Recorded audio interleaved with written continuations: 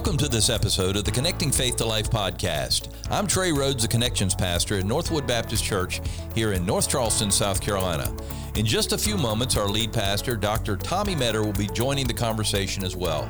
In our crazy and chaotic world, our hope is that these few minutes will help you stop and reflect on your relationship with Jesus as you learn to connect Christ-centered faith to your everyday life.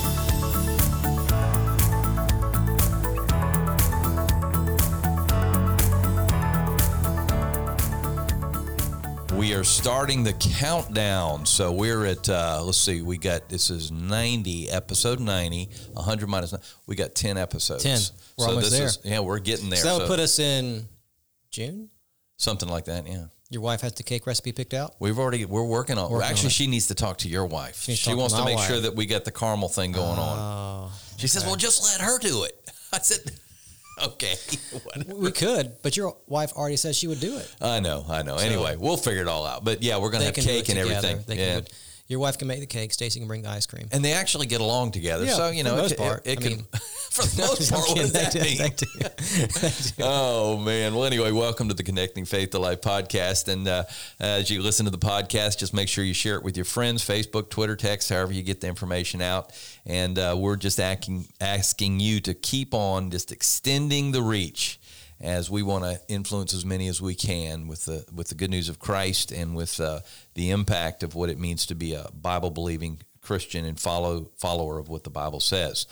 Well, speaking of everyday life, I think it's marriage is definitely a part of everyday life. Most of us, it is. Well, even think about it. It's not just a husband and wife. Yeah. You were raised in a family, most of us, right, whether people were married or people who are married. People are married, or you one day will get married, or that's right, you were married and now you're able to help people that were married. But anyway, we're going to be talking about marriage today, and marriage is one of those things that people have just we've never perfected. It's more of an art form than a technical thing that you do, and I think God intended it that way because He made people so different. So let's talk about marriage today. Absolutely. So if you're listening today, this podcast is airing the week of Easter. Did you know that, Trey? I did. There you go. Because this is Holy Week coming up. Absolutely. So we record this about a week ahead of time, and so this one's going to air about the week of Easter. So Easter Sunday's coming up. You excited? I am very excited. We got lots going on. It's going to be a big day for you. Yeah, and I thrive on that. So it's great because you've kind of been the architect behind our 3-service extravaganza. Oh boy, yeah, I know. Yeah. I hope it's an extravaganza. That is going to be an extravaganza. Okay, yeah. So I've been kind of I don't know what I've been. I think encouraged. Yeah. People have been really concerned about me this Easter. I know they have been. I've been just amazed how concerned people Every time I start to talk to somebody, they said, and before I go, I got to ask you, how's Pastor Tommy going to go from one service to the other? That's always the question. Yeah. And I said, well, it's hard to explain, but we're going to make it happen. I'm very humbled that people care. Well, they really, I guess they do. It's going to be fun. So I'm going to run from service to service to service very quickly and preach back to back to back. It should be a lot of fun. Yeah, we actually are starting. That's the issue. We're starting one service at 9 and one at 9:30, and they say, "Is that only a 30-minute service? How is that going to work?" So anyway, it's going to be interesting. Well, I bring that up to say, hey, if you are listening, it is Easter Sunday this weekend, so make sure that you're praying and that you're inviting people. We want to see people come to faith in Jesus Christ. So just get the word out and do your best to help it be a wonderful celebration of the resurrection of Jesus. And so here we are. We're coming up on Easter Sunday, and I'm doing something different this year. Usually at Easter, we try to really focus on one of the Easter texts, right? Mm-hmm. One of the resurrection texts, and we're not this year. We're going to talk about the resurrection, obviously, because Easter Sunday, and that's what we celebrate. And the gospel. Right? Right? Yeah. But we're going to stay in Genesis. We're looking at the latter half of Genesis chapter 3. How are we going to do that? That's interesting. It is interesting, and you're going to find out how. All right, because you have a wonderful verse in Genesis chapter 3 that points us right to the death and resurrection of Jesus. Wow. So I think it's going to be an incredible message. What a connection, It's going to be a great connection. So there's no reason to get out of Genesis.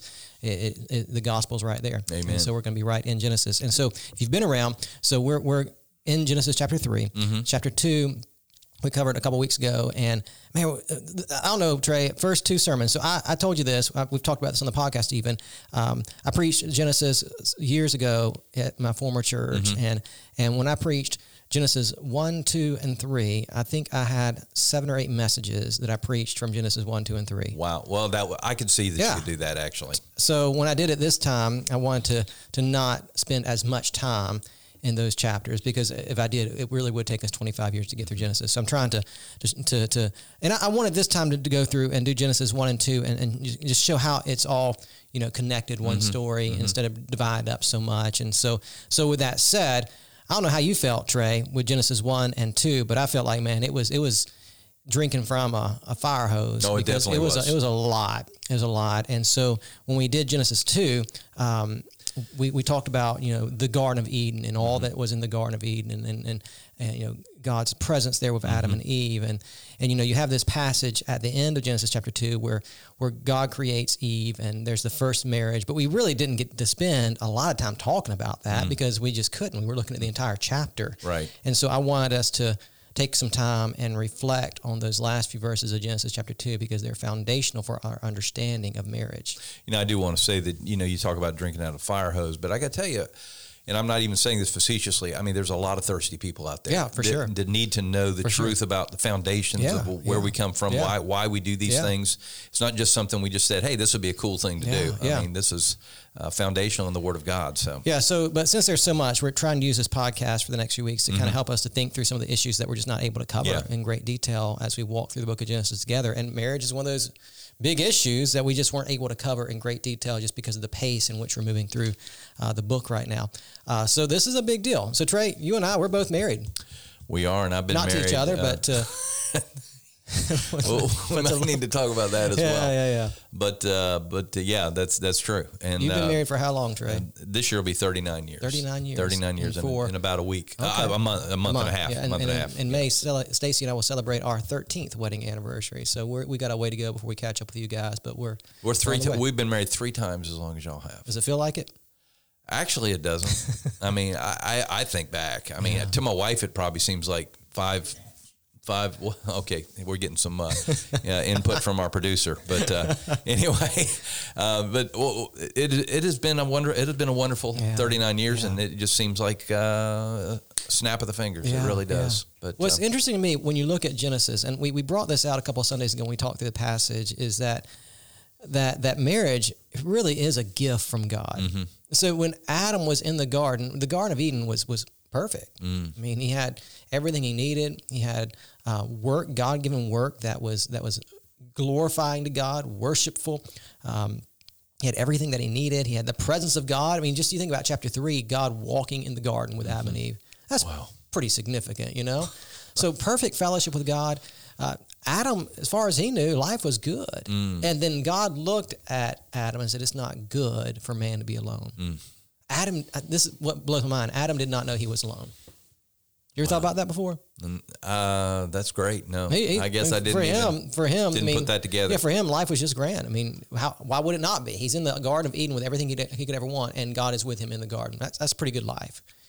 But God decided to give him more, right? And that more that he gave Adam was a woman, a wife. Wow. That's pretty crazy. So when you think about marriage, just based on what I read in Genesis chapter 2, just the way that God sets it up, it really is a gift. I mean, God looks at Adam and says, I'm going to give you something more. Wow. I'm going to give you a wife. It's a gift. And so what we see in Genesis chapter 3 is this glorious, beautiful, wonderful gift that God gives us, marriage. It gets messed up pretty quick. I'm afraid so.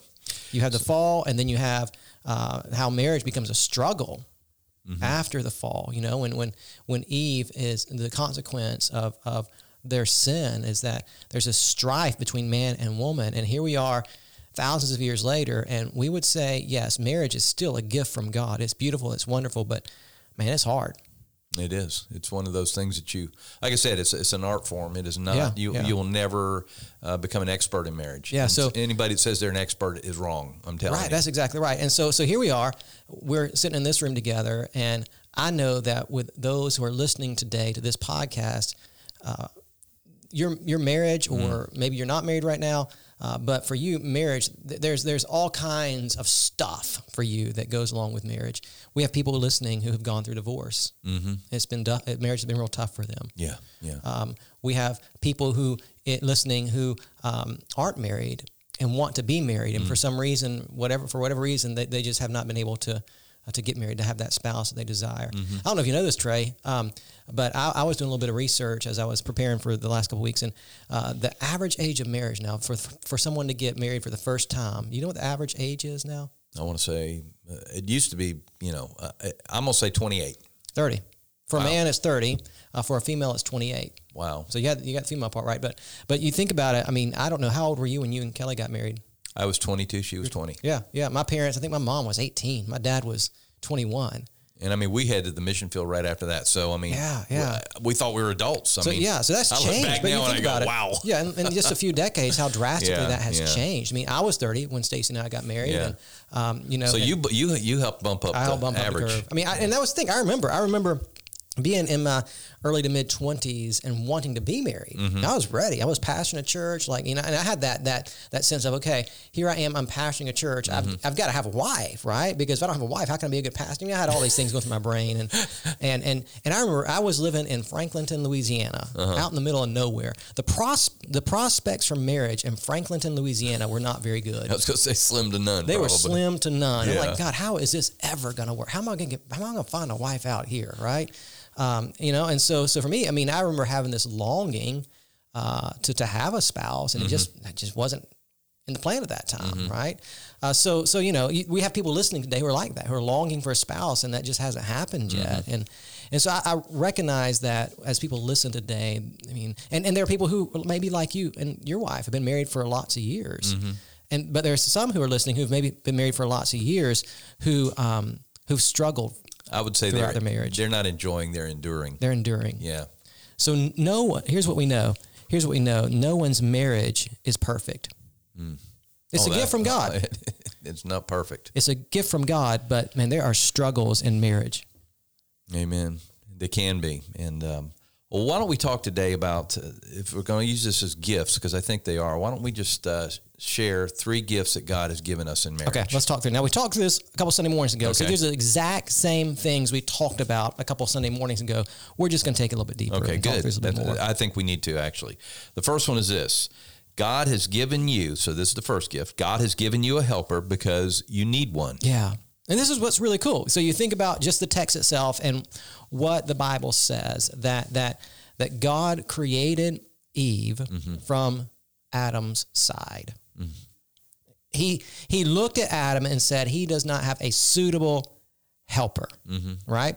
Now, we said this Sunday morning, and I know that most of our audience that listens understand this, but I feel like we need to say it again. You have to understand God's design for marriage. God's design for marriage has been perverted in our culture. God's design for marriage is one man, one woman for life. That's it. It's not one man and 5 women, and that happens not long after the fall, right? You see a lot of polygamy in the Old Testament. And sometimes we're confused. Why did Jacob have 2 wives, right? He had Rachel and Leah, or whatever the case may be. And so that's not God's design. That happened in the Old Testament, but it wasn't God's design. God's design was one man, one woman for life, right? In our culture today, we have a culture that celebrates marriage in whatever way you want to express it. Whether it is, we're not a culture yet, I think that's into polygamy, but same-sex marriage or whatever the case may be, we have polluted God's design. But for us as followers of Jesus, the standard we uphold is Genesis chapter 2, that marriage is one man, one woman for life. And as you read through Scripture, that standard, it never changes. And when Jesus comes along in Matthew 19 and he's asked about divorce, right, because divorce was rampant in the first century, when Jesus is asked about divorce in Matthew 19, how does he respond? Do you remember, Trey? I do. How did he respond? He said, as it was in Genesis. He quotes Genesis. Yeah, he does. He goes back to Genesis and says, no, this is He didn't use the word Genesis. Right. But he quoted Genesis 2, 24 and 25. He brought them back to the standard that was set in the Garden of Eden. That has not changed. We've fallen. And so we've changed God's standard, sinfully changed God's standard, but just understanding what it is.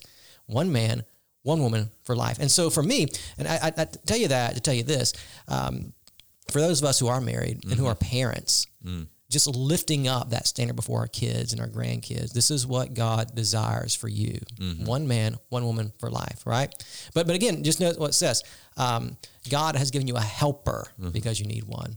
Can we hold up that standard even if, let's say, we're divorced and remarried? Then how do then we hold up that standard to our children? What is what is a good way we can do that? That's the thing, right? I mean, because that's the story for many of us, that we know God's standard, but we're sinful, and so somewhere along the way, the standard for us got messed up. You know what I'm saying? And so if you've been through divorce, I mean, praise God that there is much grace. Amen. Thank God. Right? And that God gives you second chances and whatever the case may be. And so my thing is if that's happened to you, if you've gone through the pain of divorce, that doesn't disqualify you from the grace of God. No, of course not. And that doesn't... It's not the unpardonable sin. No, it's not the unpardonable sin. Yeah. And that doesn't stop you from living out God's standard now. Yeah. Right? That every day. I mean, and it's not just divorce, it's any sin, right? When we sin, we mess up. But just because we messed up, it doesn't disqualify us from grace, and it doesn't stop us from living for Jesus now, right? We recognize that the past is the past. I messed up. We messed up. It didn't work out like we thought it would, and I've confessed that to God. And now, from this day forward, my eyes are set on Jesus. I'm going to live out His standard. And so, just understanding, if you've gone through the pain of divorce, there's much grace for you, and now is the day to live out God's standard. I heard one pastor say that you just start where He found you. Yeah, there you go. In other words, we can't go back and say, well, I'm going to divorce this husband, go back to this other husband, remarry that. It's not going to work that way. Yeah. So, I mean, you have to start where Jesus found you. Yeah, absolutely. Absolutely. But here we are. This first point, we're talking about the idea of a helper because you need one. So when you think about the idea of helper, Trey, as someone who's been married for 39 years, what does that mean? I need lots of help. Yeah, absolutely. Even, I mean, I know I joke about this. Somebody says you need help, and I always ask them if they're a psychiatrist. But I need help. I mean, I need help for I'm not complete. I feel like I am not complete without my wife, if that makes sense. And I need her to help me. And I think we've misappropriated this word to mean something like help means I sit in my easy chair and she brings me my iced tea and my fried chicken while I sit there, and that's my help. Yeah, it doesn't work that way, does it? Well, it doesn't, but it's so much different than that. Yeah. And, it is that, I need her desperately. Yeah. And, I know that some people have lost their wives and the heartache that they face without that person that's there to come along beside them. Yeah. As you said, came out of the side and come along beside them. So I know that was a lengthy answer, but that's what a helper is. Yeah. So when we look at Genesis, right, from the side, we talked about a couple of Sundays ago, just briefly, that Eve is not in front of Adam, nor is she behind Adam. She is side by side with Adam. Yes. So this idea of complementing Adam, right? That Adam and Eve are made both equally in the image of God. They are equal before God, right? But they are complementary to each other. And so you see this played out, especially when you get to the New Testament, when you get to Ephesians chapter 5, and Paul talks about the roles in marriage. But when Paul talks about the roles in marriage, I think that what he really is focusing on is the spiritual help that God gives us in a spouse, right? That yes, our spouses are a help just in the day-to-day stuff, right? Helping me to think through things or helping me do this or that. I mean, and just partnering together in those things, and that's good. But when you think about Ephesians 5, I mean, Paul elevates the marital relationships as, man, it's a picture of the gospel, and it's for your sanctification. That God uses your marriage to teach you about holiness, to teach you about the fruit of the Spirit. I mean, my goodness. You want a place to learn how to live out the fruit of the Spirit? Marriage is a great place to learn because there's much patience that you must learn in marriage, and much self-control. Yeah, if you're going to be tested at your point of obedience, you will be tested. Absolutely. And so it's not that God can't sanctify you without marriage. Certainly, He can, right? But He does use that marital relationship in a very unique way to sanctify you, to help you to grow in Jesus. So when you think about, God has given you a helper, I really do think about Ephesians 5 and just what Paul lays out for us as to what it looks like for God to give you a spouse to help you in the process of spiritual growth. Amen. Yeah. All right. So the first gift is He's given us a helper. Second gift is God has given you an intimate partner because you need one. Yeah. So a couple of things. One, I need to say this before we dive into this. So we're talking about the helper for just a moment. I want you. No, that's okay. Yeah. I want you to listen to this carefully. If you're listening to this podcast, some of us are a hurt to our spouse more than we're a help to our spouse. Boy, isn't that true? Right? That we don't use our marriage as a place or we don't see our marriage as a place of spiritual growth, that God's using it to grow us. Instead, we try to use our marriage as a place to get what we want out of life, to manipulate and to hurt. So just be careful of that. For some of us, if we were to look at our spouse and ask our spouse, am I a help to you or a hurt to you? You might hear something you don't want to hear. Yeah. So just be ready. Be ready. Yeah. And if that's you, ask God to help you change that. I felt like I was that way for the first 10 to 12 years of my marriage. Oh, yeah? I just... And Kelly put up with you. Yeah, she did, and Praise the Lord. God. Thank the Lord. But there's a learning process, and thank God I have a woman that was patient enough to wait on me to come and be the man that God called me to be. Yeah, absolutely. Anyway, so here we are. We're talking about an intimate partner now. Yes. So now we're getting to that phrase that Moses uses here in Genesis chapter 2, where the two will become one flesh. Mm-hmm. That's big. Yes, it is. So we talked about this a couple weeks ago on Sunday morning. This idea of one flesh, that one flesh, right? That does get into the issue of sexuality, because the sexual relationship that you share with your spouse, that is the physical reminder of the spiritual union that you share with your spouse. Amen. Right? Yes. And again, I mean, here we are after the fall. Sexuality gets perverted. I mean, you can turn on the TV at any given moment and see how sexuality has been perverted.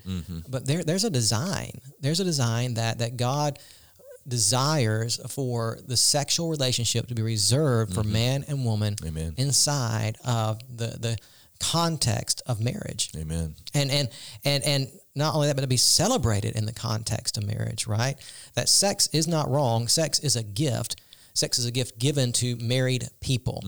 That's it. That's the Bible standard. You can agree or disagree. You can disagree with that, but you're wrong, right? I mean, that's the Bible standard, that sex belongs inside of marriage. So that means I think everybody understands once you're married, there's this idea of faithfulness, even in our world. They don't look good at people that back away from their husband or their wife in the midst of, betrayal and those kind of things. But what about before marriage? Is that still the case? Absolutely. And I think that's what we need to work on as parents with our kids and grandparents with our grandchildren is holding up God's design for sexuality, right? I remember growing up and, part of the things I was involved in with the youth group, like the True Love Waits campaign and things like that. And those things were helpful.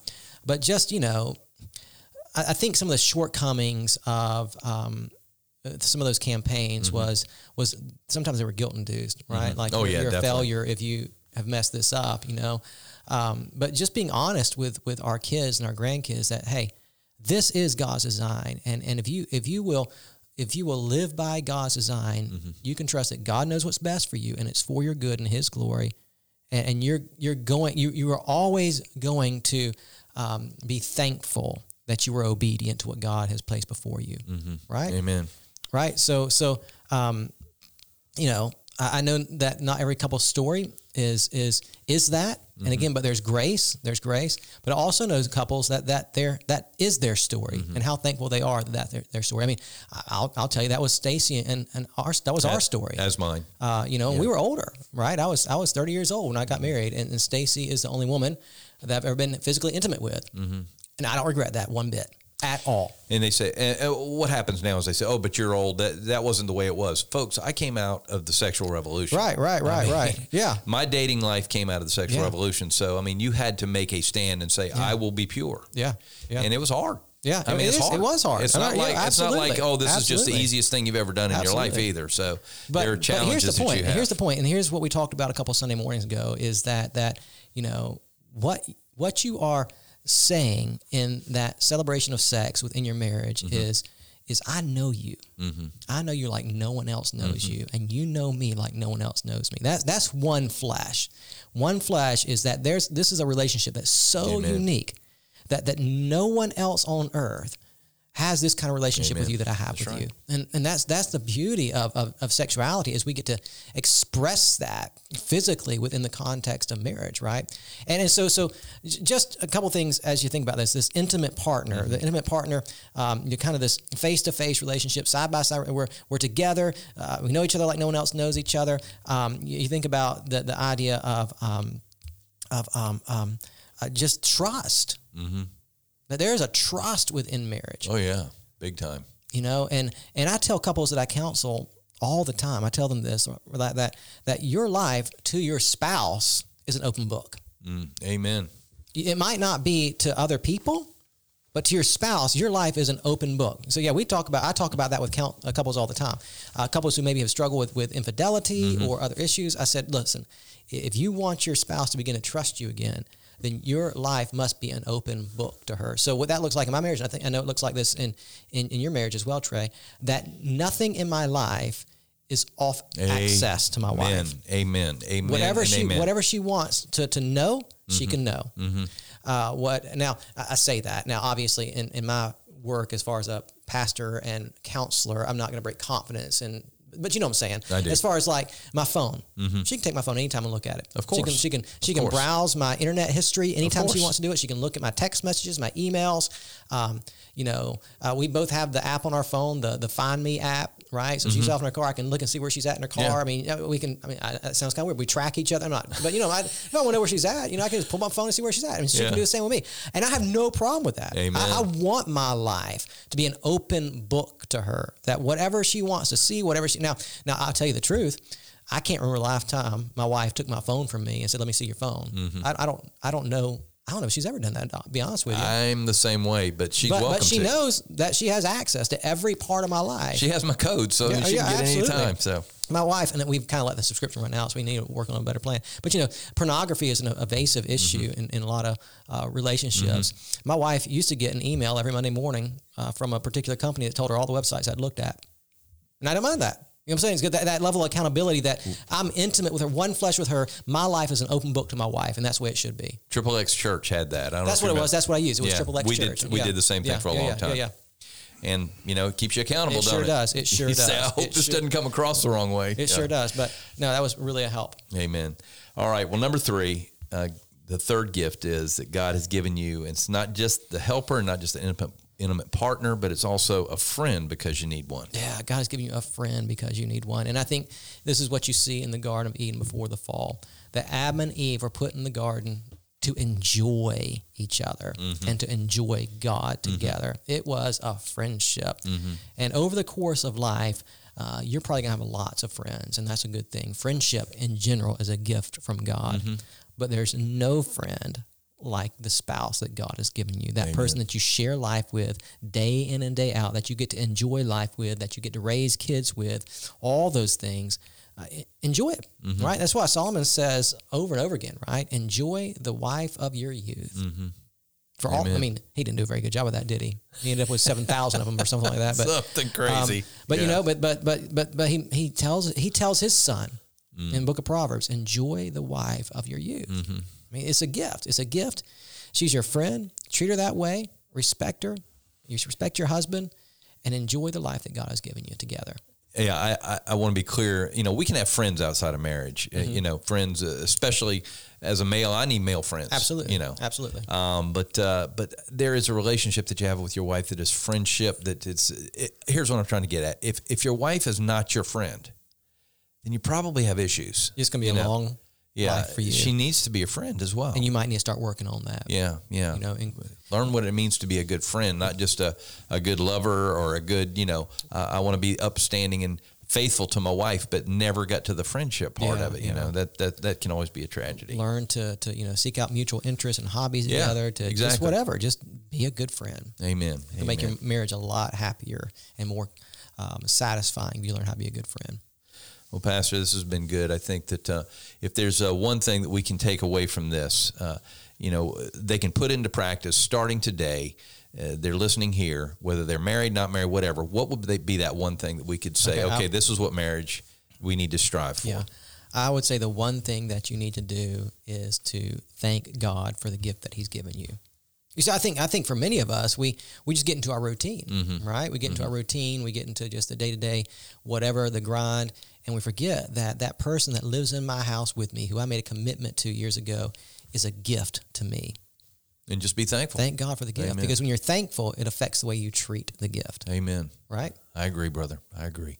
Well, this has been good, Pastor. Thank you so much. And why don't you just close us out and get us ready as we prepare for next week. All right. We hope that this has been helpful for you today. And we hope that this Sunday, if you're part of the Northwood family, that you'll be here ready to celebrate the resurrection of Jesus Christ. If you're not a part of the Northwood family, we hope that you'll be in a good Bible-believing, Bible-teaching church to celebrate the resurrection of Jesus Christ this week. Hey, as you get ready to finish up this podcast, go ahead and hit that subscribe button so you can have new content delivered to your device every single week.